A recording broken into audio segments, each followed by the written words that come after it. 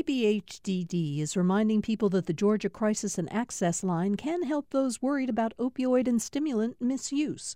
The toll-free number is online and is active 24/7. More information at opioidresponse.info.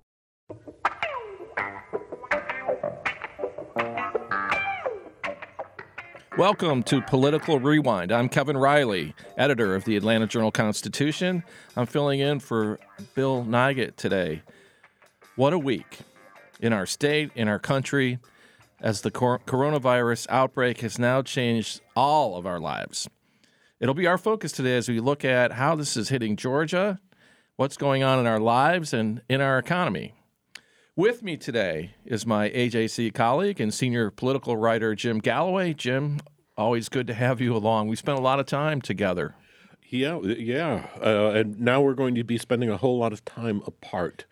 A couple things on the drive in. I've got a 30-mile commute one way into the Capitol every day, and traffic was excellent. It was hardly there on the ground. And the other thing is I filled up my pickup with gas at $1.81 per gallon. Both of those are good news and really terrible news at the same time. Right, absolutely. Next to Jim is GPB Lawmakers reporter and freelance columnist Patricia Murphy. Good to see you again. Hi, thank you. Thanks for having me. And to my right, State Senator Jen Jordan of Atlanta, who I think will be able to tell us a little bit like what the atmosphere was like at the Capitol last night, which was a late night, I'm sure. Yeah, thank you so much. And next to her, joining us for the first part of our show, is Cody Hall, the press secretary for Governor Brian Kemp. Cody, thanks for being here. I know you're just a little bit busy. It is, but I'm glad to be here. Okay. Well, let's start off with the numbers. Georgia now has 42 cases of those with the virus, and each day we get an update on that. We've had just one death, but we have had a death. Many of those cases, I should say most of those cases, are in Metro Atlanta. And then we've had a lot of late developments. Late yesterday, the University System of Georgia, all the colleges and universities closed their campuses for at least 2 weeks. A bunch of Georgia school districts are canceling classes, some indefinitely. That includes Atlanta Public Schools, by the way, Fulton County Schools, Cobb County, DeKalb County, Gwinnett County. And then we're going to get a chance to hear Governor Kemp here during his press conference yesterday where he talked about, what he was asking of citizens of Georgia. We must take extra care around elderly individuals, people with ongoing health issues, and those who have a suppressed immune system. We need to help them dramatically limit their exposure to the public for the foreseeable future. Health officials are now telling us that these vulnerable populations need to avoid mass gatherings and locations with high traffic counts of people, even faith-based services or events. So, Cody, let's go right to you. I mean, the governor has each day come out and said, given updates, brought the task force out, pushed this further along. But some people are wondering why not declare a state of emergency. So let's start with that. But first, before we get to the why, which I'm sure is a big item, but something you talk about with him about all the time, what would a state of emergency do? Let's start there, and then we can, everyone can join in talking a little bit about what if, why not with the state of emergency. Sure. So in the past, the main two reasons that you declare a state of emergency at the state level is for logistics. Number one, in the event of a hurricane, you want to make sure supplies and infrastructure is able to be built or supply is able to be delivered, like we see with a lot of hurricanes or snowstorms. The other side of it is funding to ensure that usually whenever emergencies are declared at the state or federal level, those funds flow through the Federal Emergency Management Agency down to the state agency, GEMA. This one is a little bit different. The federal funds are flowing through HHS. And so when you look at those two questions, logistics and infrastructure and then funding, We're not quite there on the logistics and infrastructure needs for this current crisis we're facing. But that is why the governor has named a task force led by Commissioner John King to look at those 2, 3, 4 weeks ahead of today to ensure that if we do have those needs, identifying any buildings or facilities that need to be used, that we have a team that's looking at that. On the funding side, we've addressed that in the short term with the General Assembly, working with them to allocate $100 million out of the state's rainy day fund for that usage. And we actually received $15 million this week from the feds that's flowing down to the State Department of Public Health. So the funding is there, and we don't yet have a current need on the logistics and infrastructure. But the last thing I'll say is that the governor and the team are trying to be very careful about the message we're sending to the public. And every step we have been very open and transparent, and we've been honest. When the guidelines have changed from the public health officials, we've said that. But I think we are also very cognizant of when the public hears we are in a state of emergency, the mindset changes. And we just want to be cognizant of that as we move forward. So let's talk about that a little bit more. I mean, you talked about the logistics and funding. When the governor declares a state of emergency, does he assume certain power or authority? And if so, what are those things? And is that what you're trying to? Is that part of the message you don't want to send? Sure. The state of emergency, depending on what is in the state of emergency, you can have a limited one or you can have a broad one. Depends. It really depends it's really on the lawyers. So the in governor, other words, the way the actual Sure. declaration is drafted. And so, for example, you can do a limited state of emergency to allow truck drivers to drive at extended hours, and you can just have a state of emergency just around that. Or you can give a much broader state of emergency where the governor could close or open public schools, have much broader authority with hospitals.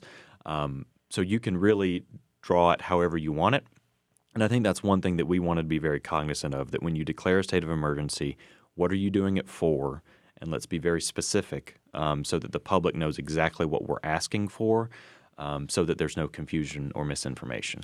One thing that I found interesting about Governor Kemp's address on Thursday, Kevin, was that he was saying he basically said to county governments, to city governments, to school systems, you make your own call, and whatever you decide, we're going to back you.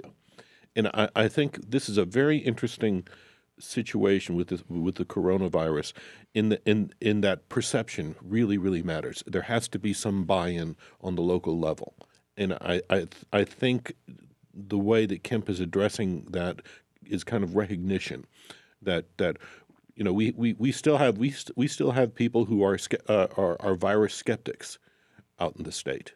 Is that true, Cody? Would you say? Do you hear from people like that? Absolutely. Well, I think that there are some counties throughout the state, especially in South and Middle Georgia, that have not seen any cases. The surrounding counties haven't seen any cases. They don't really see a need for school closures at this time, and that's why a blanket open or closed in terms of local school systems was, we believed, a step too far at this point. Yeah. So, I mean, one of the criticisms of the governor of Ohio, to go along that line, is that there are just, I think, 4 cases in the entire state. Declared a state of emergency, asked pro college and high school teams immediately to play their games without crowds. But one of, I think, the arguments for what he's done is that just because we don't have cases, it could be because lack of testing or they haven't emerged yet. So what's the governor's and the governor's office thoughts on that? Sure, and I think it's really easy to play a Monday morning quarterback with the choices other governors have to make. From our perspective, I think the top priority was to be transparent and in a timely manner, and that if we had to do press conferences every day to update people by the hour of what was going on, we were going to do that. Because I think the governor wanted to make sure that we did not send people into a panic, but that the information we did have was accurate and timely communicated to the public. Senator Jordan, I think I said Jordan, by the way, when I introduced you, and I apologize for that. That's okay. But what's your perspective on the state of emergency question? Look, I think that Cody's right that when the governor declares a state of emergency, it sends a strong message. And to be quite frank, it's a message that I think that he should have sent.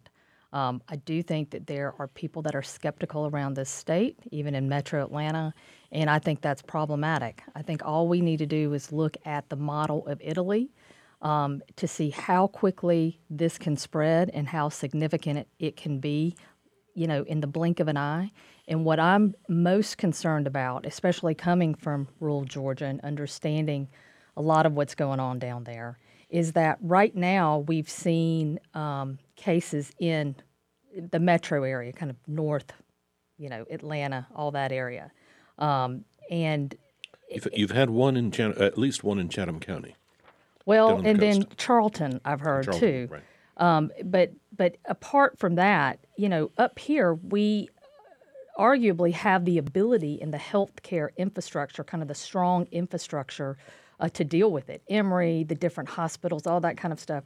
What I know is that we do not have that capacity in South Georgia and rural Georgia. And so what concerns me, especially if folks down there are like, well, we don't need to close the schools, it's not that big of a deal, is that then we're really going to have a problem in the south part and the rural part of the state that really absolutely doesn't have ventilators, beds, capacity to care for these people when they get severely ill.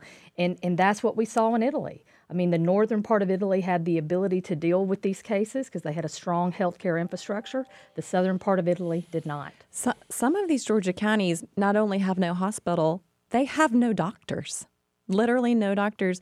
And to say that they don't have a case yet, nobody knows who has a case because the testing is inadequate right now. I think the governor's tone that he has set, I think has been very good. It's been very measured. As a member of the media, we've been getting consistent information, transparent information. But I think any governor in the country right now is at a disadvantage because of the tone coming out of the White House, to be frank. Misinformation, lack of recognition of how serious this could become, information going out to citizens that downplays the threat. I think that makes it very, very difficult, and a lack of clear guidance. So I think we do not want martial law. I don't think the governor is in a position, nor would he want to start closing schools en masse. But I think he's in a really difficult situation. Also, because the CDC happens to be in Georgia, I think he's being held accountable for the CDC, and that's not under his umbrella. Well, Patricia, your point raises this testing question. Where are we on testing? Cody, I mean, I know that's a conversation it's got to be every single day in the governor's office, right? And real quick, I want to address something because I know there is a cost to closing schools or taking major action in rural Georgia. Often in these counties, the largest employer is your school. So those janitors, those cafeteria workers, are they going to be able to come to work and get paid if for weeks on end schools are closed in a county that doesn't have cases? The public health officials have reiterated that the risk to most Georgians is low. And, for elderly folks or for those with underlying chronic conditions, those are the folks we're telling to stay home, avoid large crowds, and that kind of thing. On the testing question, that's absolutely something that we're looking at. I mean, that's why we were so quick to ensure that the state lab was open and ready for testing. We will be able to double the capacity of testing per day at the state lab. When you say double, what is that number? We're currently at 50. We're bringing in more equipment and more workers and training more existing staff to be able to conduct the test. We think we'll be at 100 by the end of next week. So that's what our hope is. And then you combine the public testing at our lab, at CDC, and then private sector testing through LabCorp. And I think there will be other private companies that will be able to get into this space. And I did just get confirmation from our folks that Emory is able to test here in Atlanta.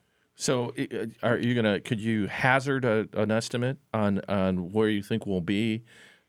I guess next week, how many people will be tested, or who gets the priority for testing? I mean, is it I've got a doctor who's got it in, or I'm of a certain profile? How do we decide who to test? The priority, and Dr. Toomey covered this yesterday a little bit in saying there's a reason why when we test, we're usually getting a positive because we're identifying the folks that are ill and are visibly ill.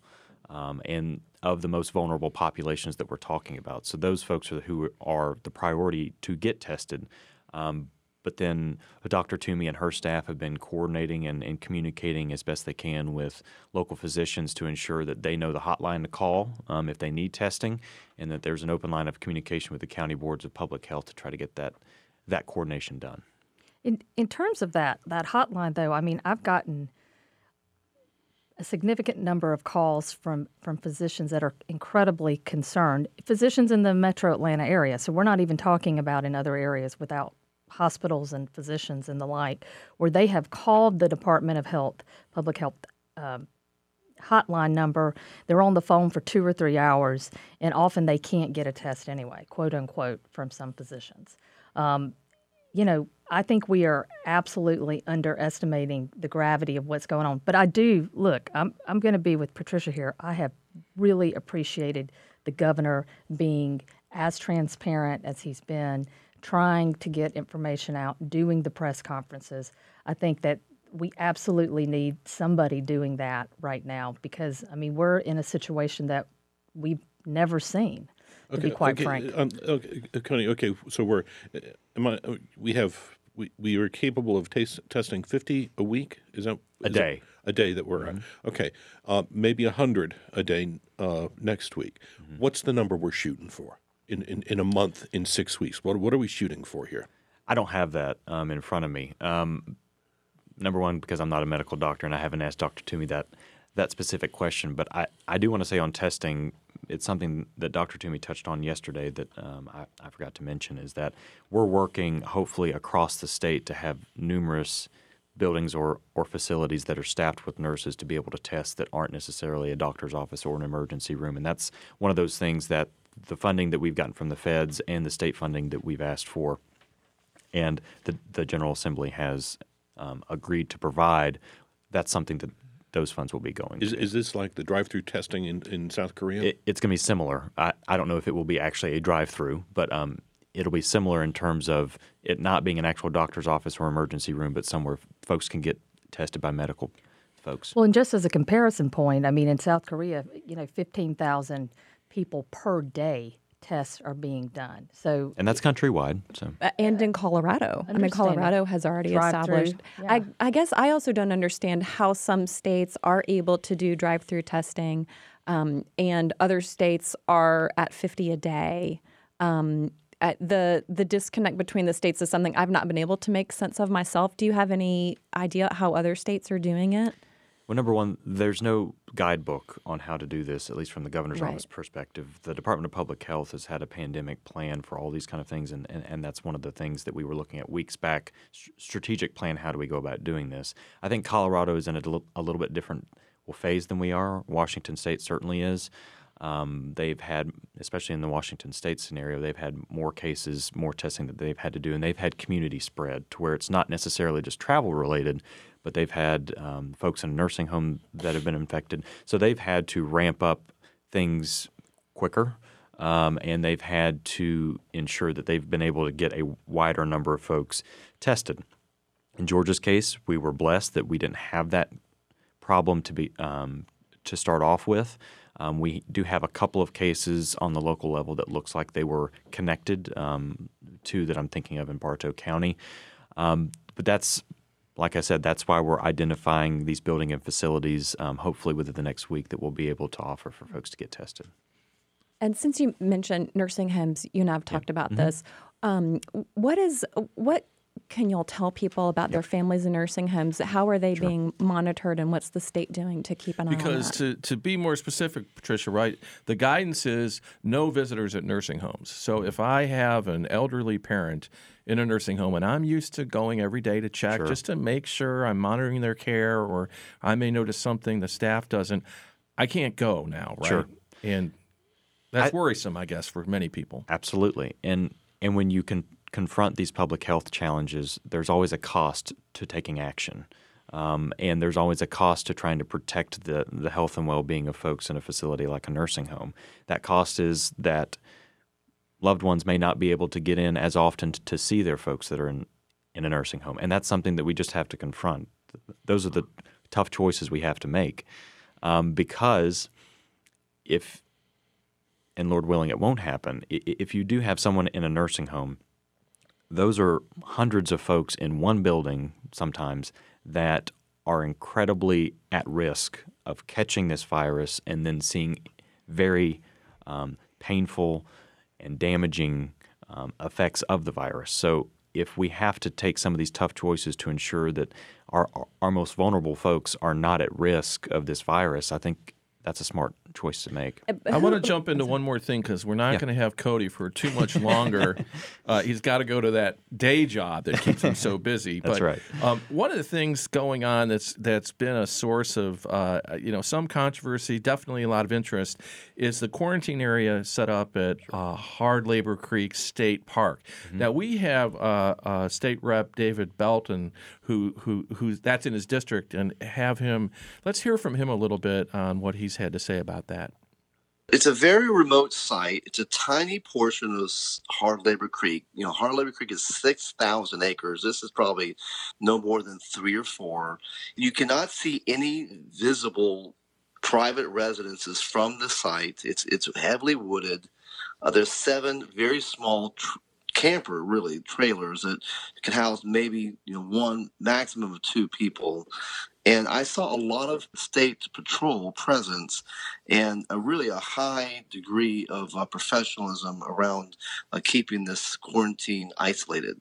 So, Cody, explain the decision there for what the state did. And how many people are in that spot right now? Is it just one? Do I have that right? Yes, sir. Okay. It's just one currently. So a few weeks ago, when we were preparing for what may come at that time, the governor directed the Department of Natural Resources, GEMA, and the Department of Public Health to start identifying places that, in a worst-case scenario, if we have to put a population of people somewhere, where would that be? What would it look like? How do we make sure that we continue to give services to those folks? And when you say a population of people, what do you mean by that? And that's what I'm about to get into. So in terms of Hard Labor Creek State Park, we identified that there was a gap in how we were going to treat a population that fits this. Number one, they were not critical, so they didn't need to be in a hospital. But then number two, they didn't have a viable option for isolation at home or with a neighbor or with a family member. So that was a group of folks that we knew needed to be isolated because they were going to test. If they tested positive for the virus, they had to be isolated, but they may not have an option themselves. So where do you put them? That's why we identified an isolated area that wasn't too far away from Atlanta, a state park that allows us to have control over enter and exit. And that's why we identified that location to put these emergency mobile units on site there to ensure with round-the-clock security, with around-the-clock health officials there on site to help whoever would be treated there to ensure that we try to get these folks back to good health and keep them safe. So, Senator Jordan, I mean, obviously that spot's not in your district, but what are you hearing from constituents, average people, about their willingness to take on something like that? We've had the patients at Dobbins. I mean, do you think average Georgians are troubled, willing, confused? What's your sense of that? So Dobbins is actually in my district, and I feel comfortable with Dobbins because they're actually outfitted to deal with things just like this. I mean, they were used during the Ebola virus, and a lot of folks didn't realize that, and that was contained, and we dealt with it at that point in time. And honestly, I think the military might actually, and these military bases actually may be uniquely able because they can keep people from coming in and out. They can house people. They can have access to everything they need in terms of health care. And that's actually what I would like to see is a little bit, instead of Hard Labor Park, maybe working in conjunction with our military bases across the state to go ahead and have a plan in place, because obviously they're based in the different parts of the state that may be hit. Cody, how hard is it to coordinate something like that? I'm assuming you got to work with the Department of Defense and a lot of people. Is it realistic to go for stuff like that or not? We've identified other sites that fit that bill. At this time, we were wanting to ensure that the antidote kind of met the prescription here. We don't have a huge number of folks that fit this bill, so we wanted, and to be honest with you, we had less than 24 hours between identifying this person and to be able to try to find them a place to go. So we felt that this was a temporary solution, especially for this one patient. And these are only you've only got seven campers. Correct, there. which would be able to hold 14 patients. So if we start to move in that direction of having more folks that fit this population, our team, the emergency preparedness task or committee under the task force that the governor identified has already looked at whether it's a National Guard facility or other places that would be able to hold more folks. Yeah, I know you're about ready to walk away from us, but we have to address the fact that the governor brought Mayor Keisha Lance Bottoms into the picture at yesterday's press conference and put her in charge of a committee that really is just could be a very stunning problem vis-a-vis the homeless, the virus kind of tearing through the homeless population in Metro Atlanta. How do you even address that? So again, we're relying on the expertise of the folks on the task force with John King and General Cardin. They have a lot of experience in terms of these emergency situations when you do have a vulnerable population that it could spread among very quickly. And that's why we wanted to bring the mayor in. She's done a lot of great stuff on homelessness for the city, and we wanted to have her expertise at the table. Our teams have been in contact from the beginning on this, but we wanted to make sure that we had, again, local officials that know their place that know the place that they serve well enough to give us real on-the-ground expertise about how do we do this, how do we do it in a way that, Atlanta is the engine of the entire state in terms of economic development, growth. So we need to have those folks at the table to tell us, okay, here's how we treat this problem while we still keep commerce going, keep the economy growing, and that sort of thing.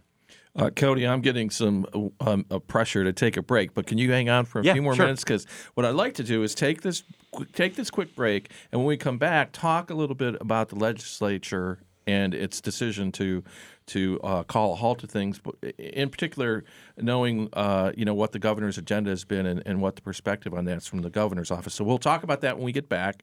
You're listening to Political Rewind on GPB Radio. We'll be back in 1 minute.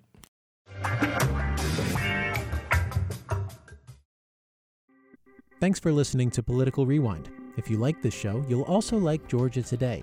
It's a daily podcast from GPB News, bringing you compelling stories and in-depth reporting that you won't hear anywhere else. Join me, Peter Biello, for this quick and convenient way to get the best of GPB News' extensive coverage of the topics that matter to you, delivered directly to your device every weekday afternoon.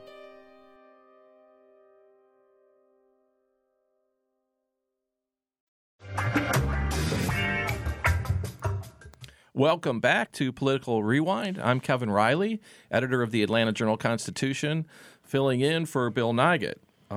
We're joined today by AJC political writer Jim Galloway, GPB lawmakers reporter Patricia Murphy, State Senator Jen Jordan, and Cody Hall, the press secretary for Governor Brian Kemp. Okay, so the legislature, let's just say they've taken a break, and we can talk about what exactly that means. I know many people out there might feel like that's good news, that the legislature won't do any damage if they're not in session. But no comment, Kevin. Before we let you get out of here, Cody, from the governor's perspective, is there anything just sitting out there that would really, the governor would feel like we would really like you guys to come back and get this done? Because he obviously there's a lot of things he can do to influence that. Sure. Number one would be the budget, and we hope that we can work through some issues there and ensure that we give teachers a well-deserved $2,000 pay raise. I think number two would be our public safety reform. Number one on that would be our anti-gang bill that gives law enforcement a couple more tools in their tool belt to be able to address this crisis. And then the First Lady's human trafficking package has really, I think almost every single bill, I think there's 3 of them, have received unanimous support in the chambers that they originated in. So we would really like to obviously get those across the finish line. I can tell by looking at Senator Jordan, she'd like to jump in here and talk a little bit about. I mean, Cody's been pretty clear about what the governor's what's most important to the governor? Look, the only thing that we have to do is pass a budget. And I think in light of everything that's happening, and especially how COVID-19 is affecting the economy, all of our assumptions for the budget that we've put together at this point are basically, it's all gone away. And we're kind of in this emergency mode with respect to that, to come up with a legitimate budget that actually reflects what we know the revenue may or may not be in the coming months, especially based on the fact that, we may be, self-quarantining, or there may be issues with respect to COVID-19. I mean, and on another level, when we talk about the people who are at risk, I mean, when you look at the legislature and the average age of a person in the legislature, I mean, we do not need to be gathering. We do not need to be in a place where people come in and out all the time. I mean, a lot of these folks are really susceptible to getting coronavirus. And so as far as I'm concerned, the things we absolutely have to do, I know there are some bills that we have to change the year in for federal funding and that kind of thing, and the budget. But other than that, I think we just need to get in and we need to get out. Jim, Senator Jordan talked a lot about the budget, and I always feel compelled to do this because we're actually dealing with two budgets. Could you just explain to me, and ideally for our listeners, exactly what budgets we're talking about, how things work, and what's out there, so that I don't remain any more confused than I am? Okay. The smaller budget bill, the supplemental budget bill that addresses changes to funding in the current fiscal year, that has been passed by both chambers and has been sent to the governor. So we're good through June 30. And Cody, he's satisfied with that, and you would expect him to sign it. I know you don't make that. We will sign that, yeah. Okay. All right. There is the second budget bill is the fiscal year that begins July 1st and runs for 12 months. That is going to, I think, to Senator Jordan's point, is going to require some serious tweaking, because basically that process begins with the governor saying how much revenue the state anticipates taking in terms of taxes and such. And with this economic crash that we're experiencing right now, that presumption, I think everybody at this table here would say no longer sticks. Well, let me point out, by the way, the markets are slightly up early today, so there's maybe some reason for optimism. Mm-hmm. And the governor did talk about this yesterday in his press conference, and so he's aware of it. And we can ask Cody after we hear the governor what the underlying message is there and what we should expect from him. Okay. Well, we're going to work on that. We had a technical glitch. Given the week we've had, I'm impressed we haven't had more, to be frank. The folks in the control room have done a fantastic job with me all week. But, Cody, I mean, he did talk about it. Senator Jordan makes the point. Jim makes the point. Patricia makes the point. I mean, it's an awful fluid situation. What's his guidance going to be? Sure. So I think you don't have all the data until you have all the data. We had our February revenue report was up 4%, moved us up to about a 1.2 on the year growth. So our budget folks and the state economists will be watching the revenues. That's why, again, a subcommittee to the task force was appointed yesterday with Dr. Dorfman, the state economist, to chair that. We're going to be bringing in private sector folks, House and Senate budget folks, to ensure that, we don't know what's to come, but that's, again, why our mantra from the very beginning is we need to be prepared. So as we look at revenues as they come in, we may have to change these kind of things, and that's why we've taken those steps currently, and hopefully it won't be too long before we're able to get the General Assembly back in, and then we can finish the people's work. Patricia, but it won't be. The numbers won't be better. I think we can be sure of that. Right? Well, right now it's a $28 billion budget based in large part on income tax receipts. A lot of people are not going to have income, and there will be no taxes on that income. If restaurants need to take a pause, if freelance journalists need to take a pause, you don't get paid if you don't work. You can't pay taxes on that. It's just a numbers. It's just a numbers reality. There are likely to be significant stimulus bills flowing out of Washington, but those will be probably a Band-Aid and not a cast. And so it will be a very different budget situation. And the state may need to do some stimulus. I don't know if that's something y'all are considering. But people are going to need to literally make ends meet for the period of time, let alone keep their income stable and going up, which is, I think, what most budgets assume. We're not looking at that right now. Well, and then didn't we cut taxes as well? Or is that bill, Jim, still not actually passed and signed? That's part of the budget proposal. Right, that the House has passed. The House has passed. The Senate has not. It's a separate House bill. Mm-hmm. Yeah. And a flat tax, by the way. We've actually changed the tax code structure for people. I don't know if people noticed that. Well, small Senator detail. Jordan, you jumped in there, and again, the Senate has not. Exactly. I'm sorry. It's a passed this. House passed bill. And do you think, what's your sense of the Senate's, what the Senate will do with that bill? I mean, Look, we have incredible leadership in the Senate by Chairman Jack Hill, who has been doing this budget thing for, a couple of decades now, probably, and knows it in and out. And so we're going to really look to his guidance, which we always do anyway. And he always makes the right calls for the people of Georgia in terms of, what to do and what not to do. So we're going to be really leaning in on him and the senior leadership in the Senate with respect to that. But I'll tell you that the one thing I can tell you is that we will not pass the House version that has been sent over to us. I can almost 100% guarantee that.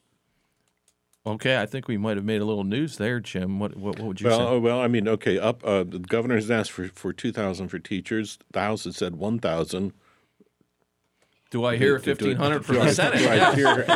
So what I'm saying is that I think that the revenue estimates and all of that are gonna be changed, and so when you're dealing It's going to with be harder to afford that's all of right, this stuff. Right. So when you're dealing with a different pot of money, and then you also have growing needs in terms of healthcare concerns with the pandemic that we're facing, I think that whatever comes out eventually is going to look very different than what the House passed, just based on the realities of what we're dealing with right now. Even the mid-year budget has that $100 million that the governor requested, which will come out of the rainy day fund. And thank goodness that the state does have a rainy day fund. Also has $5 million for rural hospitals to begin to prepare and return full funding to county health departments, because in those counties that we talked about that have no hospitals, the health department is their first source of health care. And so that money is already new money out the door that was not planned a week ago. Right, and we passed that immediately yesterday in the chamber to try to get it to the governor's desk. So, Cody, we're going to work in another break because I know you have to slip out. But before you go, I've seen the several phones you have lighting up and buzzing. As we head into today, and the governor's office looks, on a longer horizon. How well prepared is Georgia? Are we prepared for worst case scenarios? And what is it, you would want people, again, to know as this thing seems to be getting harder and harder for everybody? The governor always starts out by saying that folks need to remain calm. And we have continuously said that we're in this together. The Georgians that contract this virus, they're our neighbors, our family members, they're our friends. We're going to do whatever it takes to ensure that these folks get adequate care, they get well, and that, what may come weeks, months from now, this is not a partisan thing. We're in this together. I think Georgia's very well prepared because we have a very experienced team. Homer Bryson at GEMA, he's been through a lot of these kind of events. Dr. Toomey at DPH is a very experienced medical doctor, but also a manager of these sorts of things. She's been through the Ebola stuff in Fulton County. She's just very experienced. And then we have great folks in John King and General Cardin that have decades of experience in terms of managing logistics when it comes to these sorts of events. So we have a great team, and the governor's going to continue to rely on the experts that he has around him to make the best choices. And again, we're all in this together. So there's not a little bit of news you want to just break for us before you step out the door and we go to break? I mean, this is your chance. Well, Kevin, I haven't been able to read my email while I've been on the show, so I'm sure there's some news in there. But just give it a few hours. I'm sure we'll have something. Okay. Well, hey, thanks a lot for coming in. And we are going to get our second break done here. And when we come back, I think we'll focus on the legislature, some things that happened late last night, and a little bit more on what might happen going forward. You're listening to Political Rewind on GPB Radio. We'll be back in 1 minute.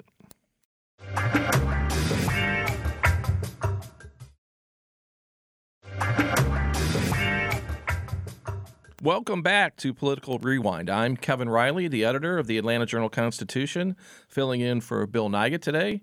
In the studio, I'm joined by the AJC's senior political writer, Jim Galloway, GPB Lawmakers reporter, Patricia Murphy, and State Senator Jen Jordan. All right, so the legislature has taken a break, as we've talked. Now, Senator Jordan, one thing that the House Speaker Ralston really changed up a lot of things the last few days, and seemed to really be the one pushing hard to take a break in the session. Meanwhile, the Senate seemed to be going about business as usual. What was your take on that? Do we have that right? Is that how it was going on in the Senate, and why did it approach it a different way, or is that just a perception on my part that's not on the mark? Yeah, I'll tell you, it's been weird being up there because you're really in kind of this echo chamber and you're cut off from the world. You have no idea what's going on. You're in a chamber, it's dark, there's not even natural light coming in. And we were just doing business as usual. We really were. Every day we were showing up when we were supposed to. We were going to the committee hearings. We were doing our normal back and forth on the floor.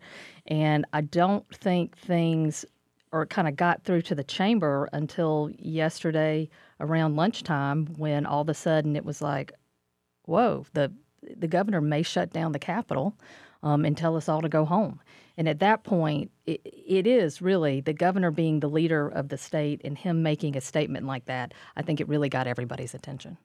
It's interesting to hear you say that because, Jim, as you know, we kind of do that to ourselves too, and Patricia, in the journalism world, right, where you're so focused on the work that you kind of lose touch sometimes with you are actually in the middle of the story, especially a public health story, because you're covering it, but your own health is involved in that, right, Jim? Yeah, and look, you would know better than me. I'm just the one. I'm rather low on the totem pole. But how are we? And getting lower, if you can. Yes. How are we? How is the AJC handling changing its operations? We made a decision this week where we realized we were facing a dilemma, right? You've got people gathered in a newsroom, and as we were hearing about all these other things going on, I mean, I have to confess, it finally dawned on me when I heard they were not going to let fans into the NCAA tournament games, which I had been really looking forward to, had tickets for, and I realized, yeah, I got to think for myself about what's going on here. It's more than just a story we're covering from a distance, right? So we realized that we had to be careful, because what if, for some reason, a person walked into our newsroom and exposed our staff to the virus, and then the guidance is self-quarantine for 14 days. All of a sudden, photographers, reporters wouldn't be able to go out and cover the news. So we made a decision to basically tell people, don't come to the newsroom. Work from elsewhere, home or wherever you can, because that way people can be out there. They can follow the common sense, guidelines to avoid exposure, and we don't find ourselves in a spot where, because we've been exposed, we can't do our work. What about you, Patricia? How have you been handling things? Well, one day at a time. I will say, I do think Speaker Ralston was a little ahead of the curve on this. He announced on, I think it was Tuesday, it feels like it was last year, announced that he was suspending the PAGE program to send those high school students back home who come to work at the Capitol. And he suspended the large groups coming to the Capitol. And he said, we just have to be careful about this. And you could really see his leadership having kind of an effect on the larger body, sort of like even reporters were like, oh, okay, so you've got it, you're paying attention. There was a really, I think, dramatic moment on the floor yesterday when James Beverly, who's the Minority Caucus leader, went to the floor and said, I just want to thank Speaker Ralston for his leadership at this time.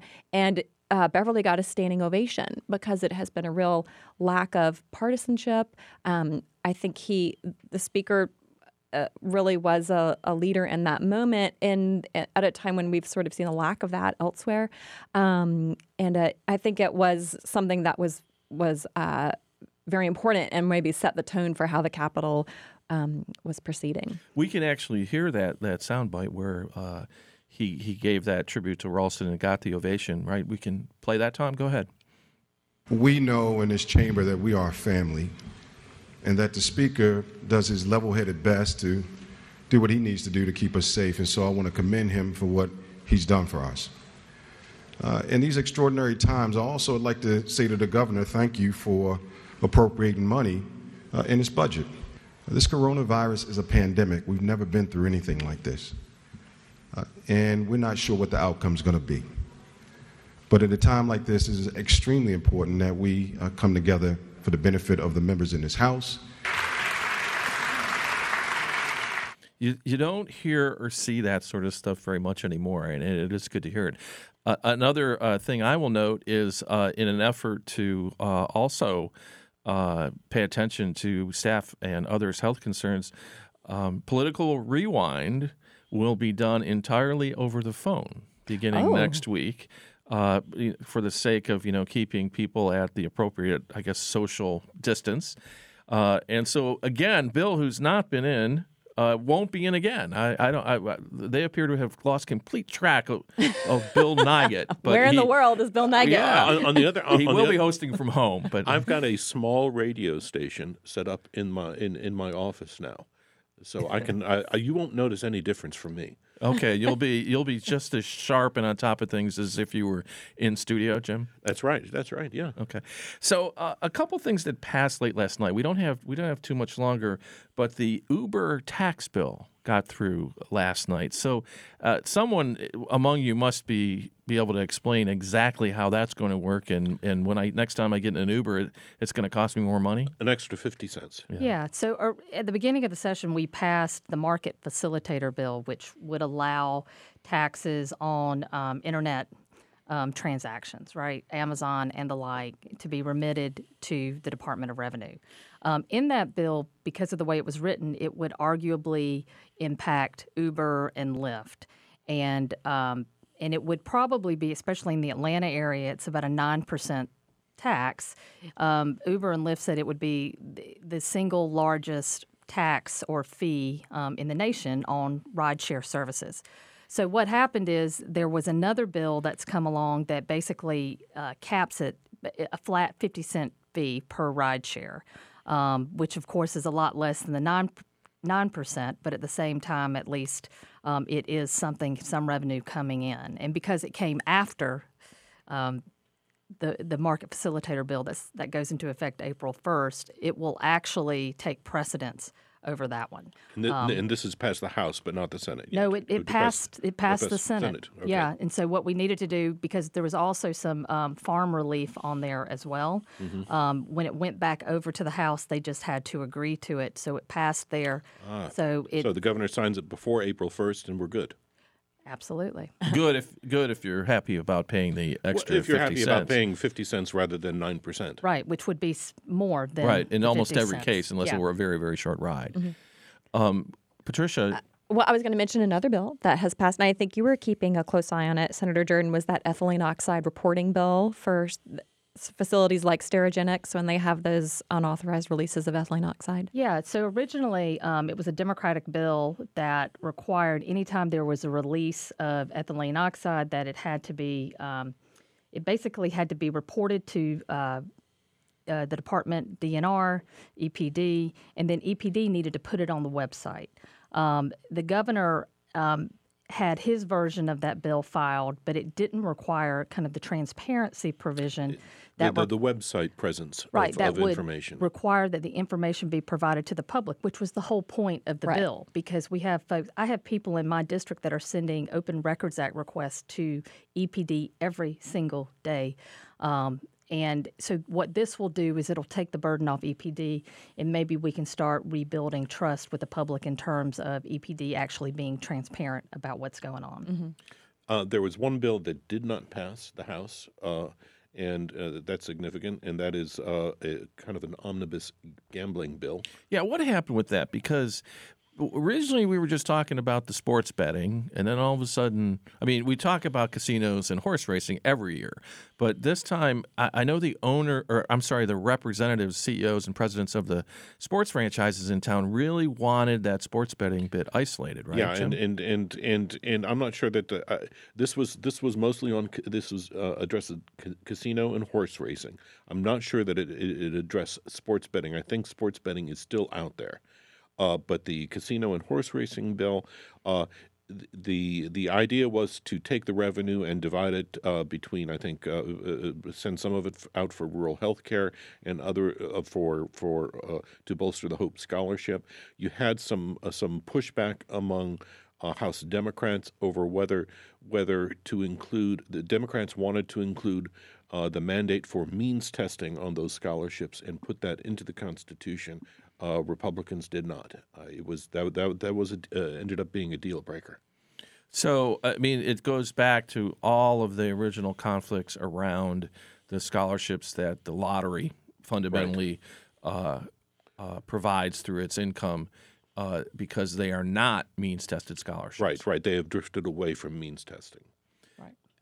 What do you think will happen to the sports gambling? I mean, Senator Jordan, is the mood to pretty much support that in the Senate, or what would you say? So I would think with sports betting, which is a much more limited kind of version, there may be more of an appetite, but I'm not sure. But again, I go back to... Did the Burt Jones bill move? The Burt Jones bill did not move, but there had been suggestions that there may be a way to get it over after crossover. But the problem is now, again, I'll go back to what I was saying. I don't think anything's going to move except for the budget. You're adamant about that. I am. And why? Just because of the health concerns? Look, I think that we are just at the beginning of this, and I think we need to be prepared and lead on this issue and make people understand this is a pandemic. This is very serious, and one of the best things that we can do is self-isolate, work from home if we can, because we need to kind of keep the spread of it, because we can't overload our hospitals. We don't have enough beds. We don't have enough ventilators. We don't have enough tests. We don't have enough healthcare providers, and especially in the rural parts of this state. I mean, it would be devastating if it continued to spread. Yeah. You know, Kevin, one thing in our earlier discussion about closing schools and healthcare in Georgia, I had forgotten this, but there is a county out toward Hard Labor Creek in Tolliver County. That's a county with no healthcare, so they set up a clinic, and it's attached to the local school system. It is paid for through the school system, and it sits next to the only combination high school, middle school, and elementary school. So it's one of those situations where you close the school, you might be closing the health clinic too. Jim, I think that that echoes the point that I think Cody was making when he was here and the governor's concern. And more importantly, that's the last point on the show today because we're just about out of time. So that'll do it for today's Political Rewind. I'd like to thank Jim Galloway, State Senator Jordan, and Patricia Murphy. Thank you for being with us as well. Remember, if you missed any part of the show, you can find it on gppnews.org or wherever you get your podcasts. And again, Bill Nigut will be back on Monday at 9 a.m.